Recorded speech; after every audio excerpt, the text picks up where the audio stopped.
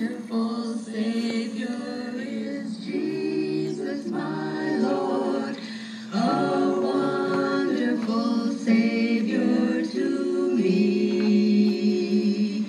He hides my soul in the cleft of the rock, where rivers of pleasure I see. Praise the Lord.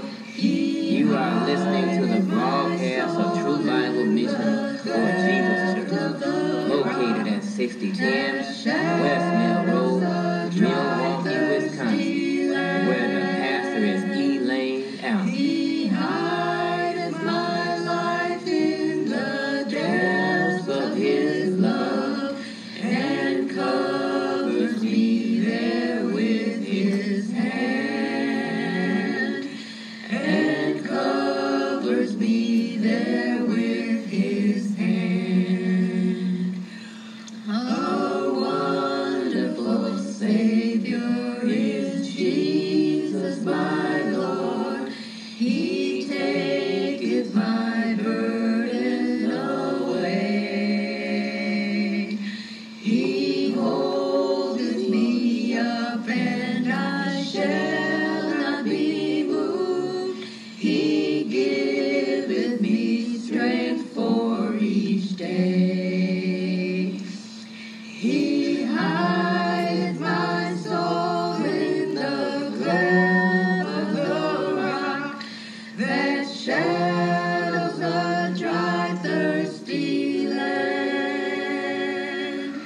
He hideth my life in the depths of His love and covers me there with His hand, and covers me there with His hand. Praise the Lord, it's chat time. Praise the Lord. It's chat time. Yes, praise the Lord. It's chat time again. This week we will continue our discussion of current events and scriptures. Praise the Lord. So this week I want to talk about some current events, and it tickles me when I hear like talk show hosts or politicians and they quote scripture and they really aren't well versed in the They scripture. sort of paraphrase it. So Piers Morgan, he's a British talk show host. Okay. And he was talking to a British doctor, and the doctor was saying that there are only two sexes. And Piers Morgan said, Jesus Christ told you to be tolerant of people as well, and you seem to have failed that test. And he was telling the doctor that he didn't know what he was talking about, and it only deepened when Piers Morgan said to the doctor, "You're citing the Bible to defend your bigotry." And Piers Morgan says, "We've all moved on from large swaths of the Bible, But then in this article that was sent to me by someone, it came from the Christian Post. It was like ironic because the writer, the author of this article, is saying, "With all respect, Piers, could you tell us exactly where Jesus told us to be tolerant of people? And would you be kind enough to let us know where you get the idea that Jesus differed with the doctor's assessment, that there are only two sexes?" And he says, without a doubt, Jesus taught us to love our neighbor as ourselves. In fact, he taught us to follow his example of sacrificial love. No follower of Jesus could possibly dispute that. He taught us to be kind to the unkind, merciful to the merciless, generous to the stingy, and loving to the unlovely. Lovely. Lovely. What in the world? I don't know. I was just reading this article. Okay. That's not in dispute. But was Jesus tolerant of people? If you mean, did he teach that all beliefs were equally valid or that all behaviors were acceptable as long as they didn't hurt others? The answer is no. He has anything but tolerance for that. His teaching was totally exclusive, his standards incredibly high. And it says, if you don't believe me, then just take out your Bible and read the Sermon on the Mount in Matthew 5:7. And then it goes on to say that, or check out how he dealt with those would-be followers who made excuses in Luke chapter 9, verses 57 to 62. Better yet, let me quote the passage for you in full. As they were going along the road, someone said to him, I will follow you wherever you go. And well, this isn't the King James Version, but and Jesus said to them, foxes have holes and birds of the air have nests, but the Son of Man has nowhere to lay his head. To another he said, follow me. But he said, Lord, let me go first go and bury my father. And Jesus said to him, leave the dead to bury their own dead, but as for you, go and proclaim the kingdom of God. Yet another said, I will follow you, Lord, but let me first say farewell to those at my home. And Jesus said to him, no one who puts his hand to the plow and looks back is fit for the kingdom of God. Is this what you would call tolerant? Yes, I think he's comparing apples and oranges. What is he talking about as far as tolerance? I don't know. Well, I think how he doesn't interpret that the right way, because it does sound harsh. Let the dead bury the dead. Yes, but I don't or understand. Leave the dead to bury their own dead. But I don't understand how this fits in with a person being tolerant.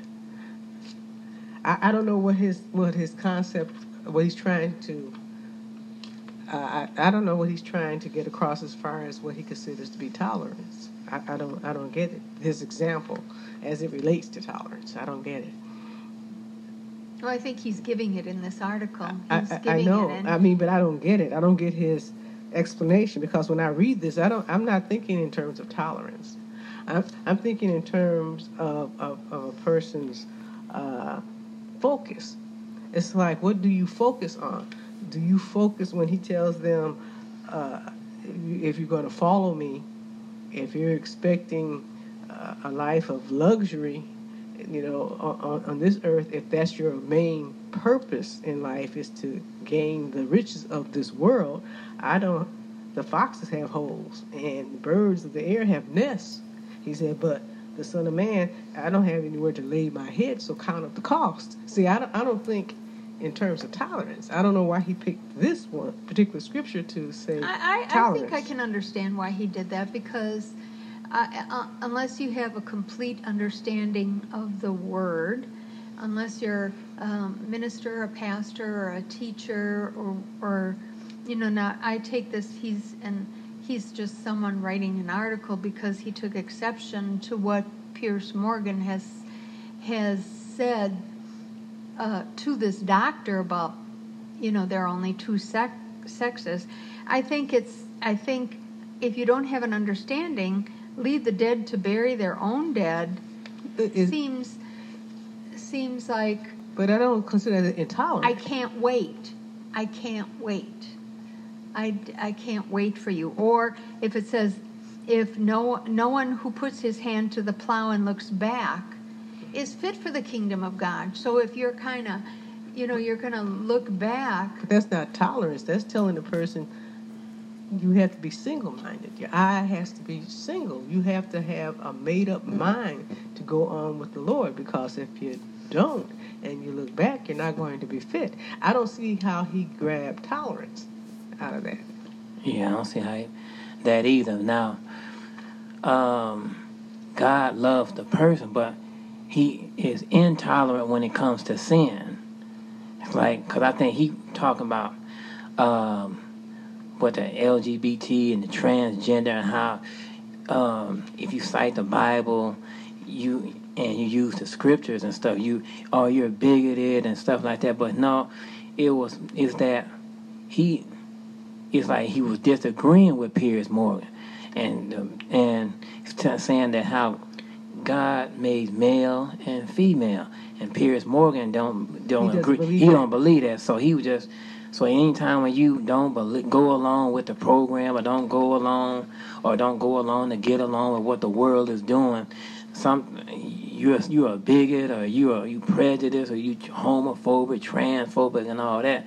So when he talking about tolerance, God doesn't tolerate sin. Right. That's where the intolerance comes. That's where the tolerance part comes in. He doesn't tolerate sin. Now, he loves the person because he died for each and every one of us that was unrighteous. So, but he doesn't tolerate sin. He don't put up with that. Right. So, but I just thought it was interesting that he picked this particular parable that the Lord gave to try to show that the Lord wasn't being tolerant. And the Lord was being very tolerant. I mean, he was just explaining to people I think the the whole sacrifice. I never saw the interview, but I think what Piers Morgan took offense to is that the doctor cited the Bible Right. and was talking that there's only two sexes. I think, And so he's saying he that- felt like it's his job to rebuke the doctor. He probably did, but he doesn't know what he's talking about. And then when he says, show me in the Bible where the Lord, basically says there's just the two sexes. And I said, well, the Lord created male and female. And he said he created them. Mhm. I mean, evidently he didn't read Genesis. Right. I think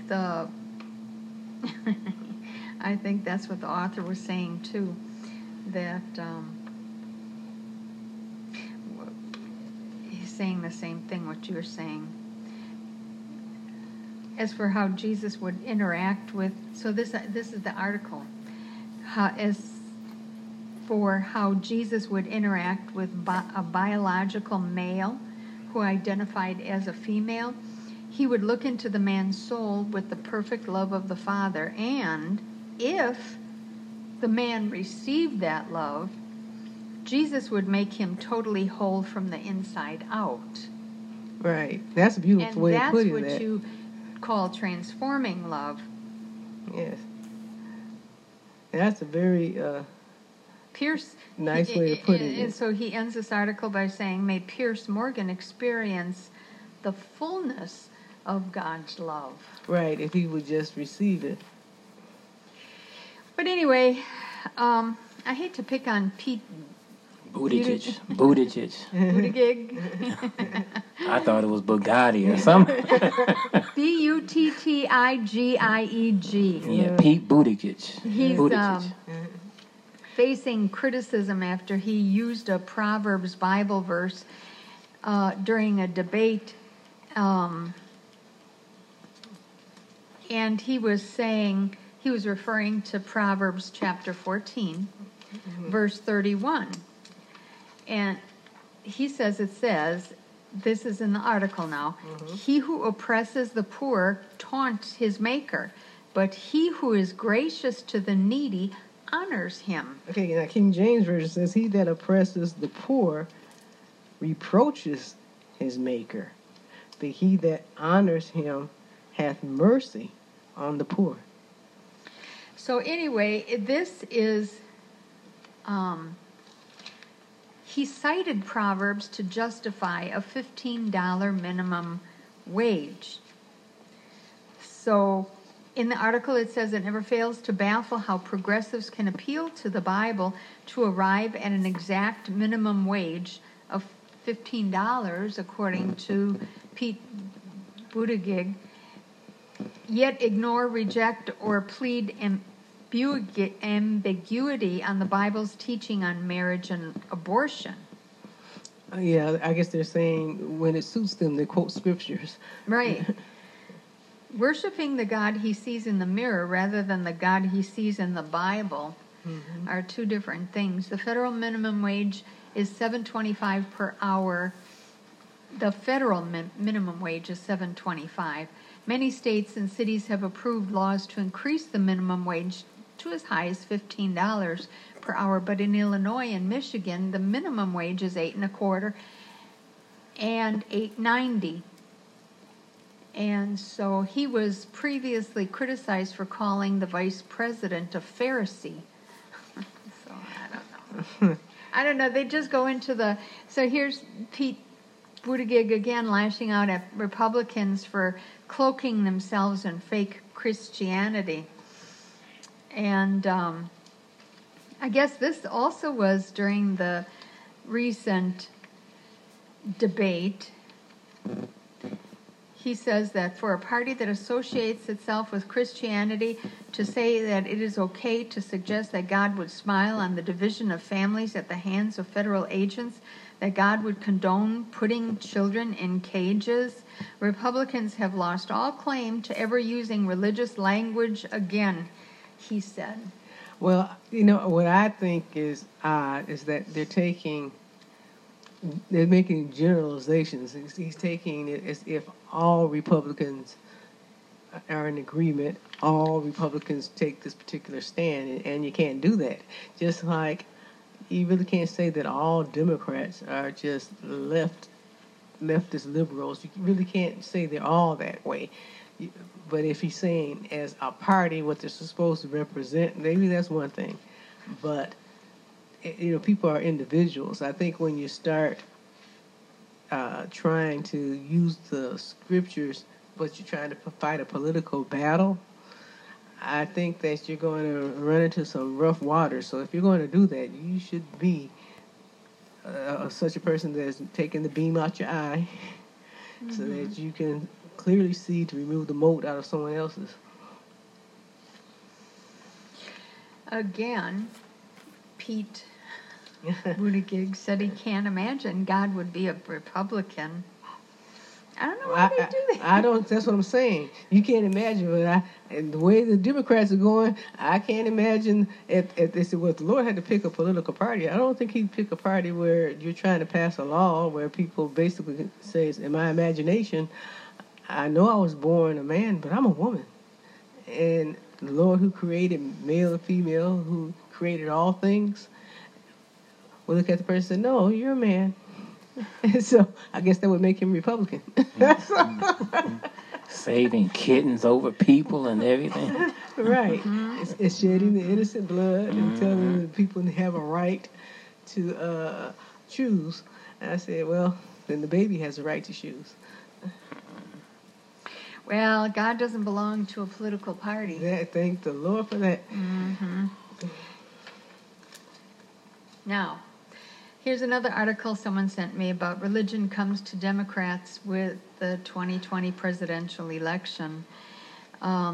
Religion used to be the monopoly of the Republican Party, harking back to Ronald Reagan, but now Democrats have realized that they can embrace it as well. Yeah, they can quote scriptures too.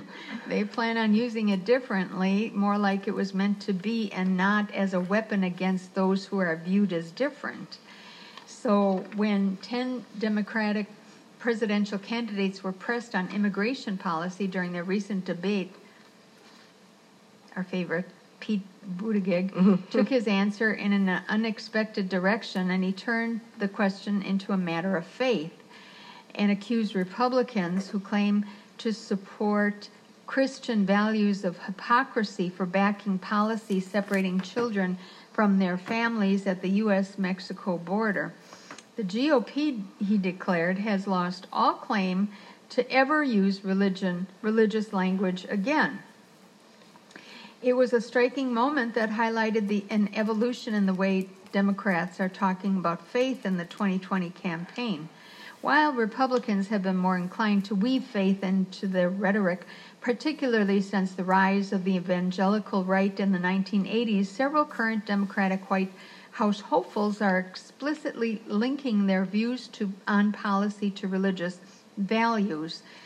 The shift signals a belief that their party's eventual nominee has a chance to win over some religious voters who may be turned off by President Trump's abrasive rhetoric and questions about his character. The 2020 candidates are shying away from differences. Warren, for example, opposes the United Methodist Church prohibition on same-sex marriage and LGBTQ pastors, which has prompted more progressive congregations to weigh a split. Elizabeth Warren believes equal means equal, and that's true in marriage, in the workplace, in every place. Well, I mean, why? They're saying there's something wrong with her viewpoint about being equal?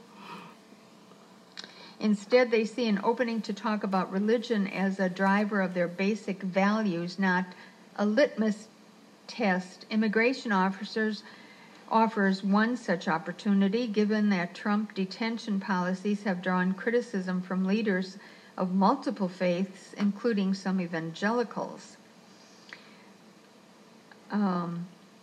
Jim Wallace, founder of the Christian social justice group Sojourners, described the drowning of a father and his toddler daughter who attempted to cross the border as a test for policymakers, a test of faith for policymakers. Many devout Latino voters are being courted to vote Republican next year and believe that's a religious question. Democratic candidates come from a variety of religious backgrounds and differ in how they speak about faith on the campaign trail. Well, you have all these people, whether or not they are just giving lip service or whether or not they're saved, because you have to see the fruit in their life. I can't say that there's not one saved person within the Democratic Party in the upper levels. I can't say that. I can't say that all people are saved, that there are any saved in the Republican Party on the upper level. What is happening, though, is that this concept where they've been screaming about separation of church and state and how they've been trying to take the Lord out of everything, even so much as you can't even have the word, like the Ten Commandments, you can't even have that on display on public property. You have to give equal time. But now it's amazing. It's very convenient for them. As they're debating, they're bringing the Word of God in. Well, at least the Word Quoting of God scriptures is getting in. Whether they're interpreting it correctly is a different matter. But that's interesting that nobody has brought that up about, the government says separation of church and state. I didn't even think about that. I just think it's kind of comical when they try to quote a scripture and they don't have a complete understanding, or they misquote it. Right, but the thing about it is that they're proving that you can't separate God's word from your life and from politics. You can't step outside of truth and say somehow you're going to function without it. That doesn't make any sense. You're going to go into the political arena, but we're going to leave God out of it. It's impossible. Because in order to do that, then you'd have to embrace a lie. Because if you're trying to deal with truth, then you are automatically going to include God. It's without fail. You cannot leave the Lord out of it unless you're going to just succumb to total chaos. Yeah, like most of the laws were built around Scripture, around God's Word. Right. The nation was founded on God's Word and His principles. Right. What we consider to be fair and what we consider to be unfair, what we consider to be charitable and merciful, these are concepts that we've gotten from the Lord. And so this false pretense where they go around saying we're going to separate, it's impossible. Mm-hmm. Then why get upset with Trump if he's lying? I mean, if you don't hold to the church being involved with the state, then Trump should be able to just lie and just steal, and it shouldn't bother you because the Lord said, "Thou shalt not steal." Yeah, you wouldn't even, the Democrats wouldn't be so in a rush to try to impeach him. Right. Anyway, enough of politics. The man behind the biblical theme park is Ken Ham. He founded Ark Encounter. And he's also the CEO and founder of Answers in Genesis. And he's been criticizing libraries for supporting, he spoke out against public libraries. He calls them a dangerous place for children because they have access to LGBTQ books. He criticized the libraries for supporting LGBTQ-friendly narratives. And he tweets, I guess everybody tweets nowadays, and in his tweet he alluded to LGBTQ movement and its supporters as the enemy and links an article titled "A Mess on the Shelves," published by World and by World, which is a bi-weekly Christian magazine. The article, written by a person by the name of Peterson, described the author's experience walking into a public library and being led to the alphabetized L section, where she spotted a large freestanding rack of children's fare dedicated to LGBTQ topics. Feeling nauseated after my foray into the modern kids' literature, I brought the 3 books to the front desk and complained to the librarian about the library's all-out effort to plant these disturbing suggestions into innocent minds. And sadly, the majority of kids from church homes have already had their hearts and minds captured by the enemy through public schools, TV, etc., not just libraries. However, not everyone agreed with what he had to say. Some commenters pointed out that no one forces children to pick up specific books in libraries, and the Bible by no means encourages calling anyone the enemy. Yeah, but there's certain things that they allow to be displayed, but I'm pretty sure if you would have a porn display, and you walk in, it will influence your children, So to me, it's just a different side of what I would consider to be not so much pornographic, but definitely immoral. So it's just a different way of approaching it. It's just that they've made something that basically has to deal with a personal preference. They've turned it into law. And I think out of curiosity, children are going to pick it up. Right. That's no different than no one forces a man to go searching on the internet for pornographic sites. Right. No one forces anybody to do anything to commit sin. But you're making it available. And why target children? This is what I have a hard time understanding, because it's something that's basically on an adult level. And even if you're trying to say, well, children know at a young age, children know at a young age when they're heterosexual, but you don't bombard them with sexual content having to deal with being heterosexual. You don't. You feel like they'll grow into that when they become more mature. You don't make it openly available. Right. You feel like when they become more mature, they'll handle it. But here they're doing this with children who are, preschool, kindergarten. Mm-hmm. It's not normal. What they're doing definitely is not normal. So I'm thinking that parents should speak up. Yeah, they just planting perverseness seeds in them while they're young. So when they grow up, they just grow up perverse. Right. Have a perverse way of thinking, a perverse way of doing. Mm-hmm. And you'll just have a whole next generation of perverseness coming up. And no peace. And I tell you, there's no peace behind it. It's kind of like that with the occult and witchcraft and stuff.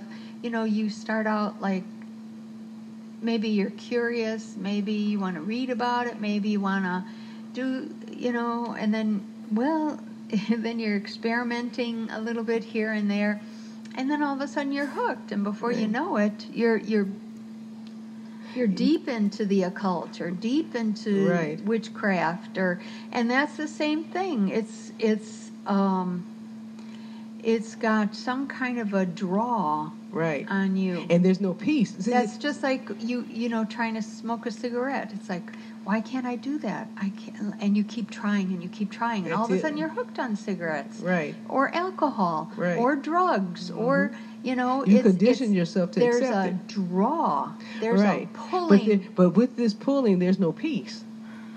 So then they come up with the mistaken idea that no one can live without sinning, and that's not true. Through the Holy Ghost, you can. Yes, praise the Lord, and let everything that have breath praise the Lord. Today's verse of the day comes from Numbers chapter 6, verses 24 through 26. The Lord bless thee and keep thee. The Lord make his face shine upon thee and be gracious unto thee. The Lord lift up his countenance upon thee and give thee peace. Now, ain't God all right? God is all right. Praise the Lord. Last week's food for thought was, what example did the Lord make of Paul for all saints? And the answer is long-suffering. That answer can be found in 1 Timothy chapter 1, verse 16, which reads, Howbeit for this cause I obtain mercy, that in me first Jesus Christ might show forth all long suffering, for a pattern to them which should hereafter believe on him to life everlasting. This week's food for thought is, where can you find confusion and evil work? Hint, the Bible. And that's food for thought.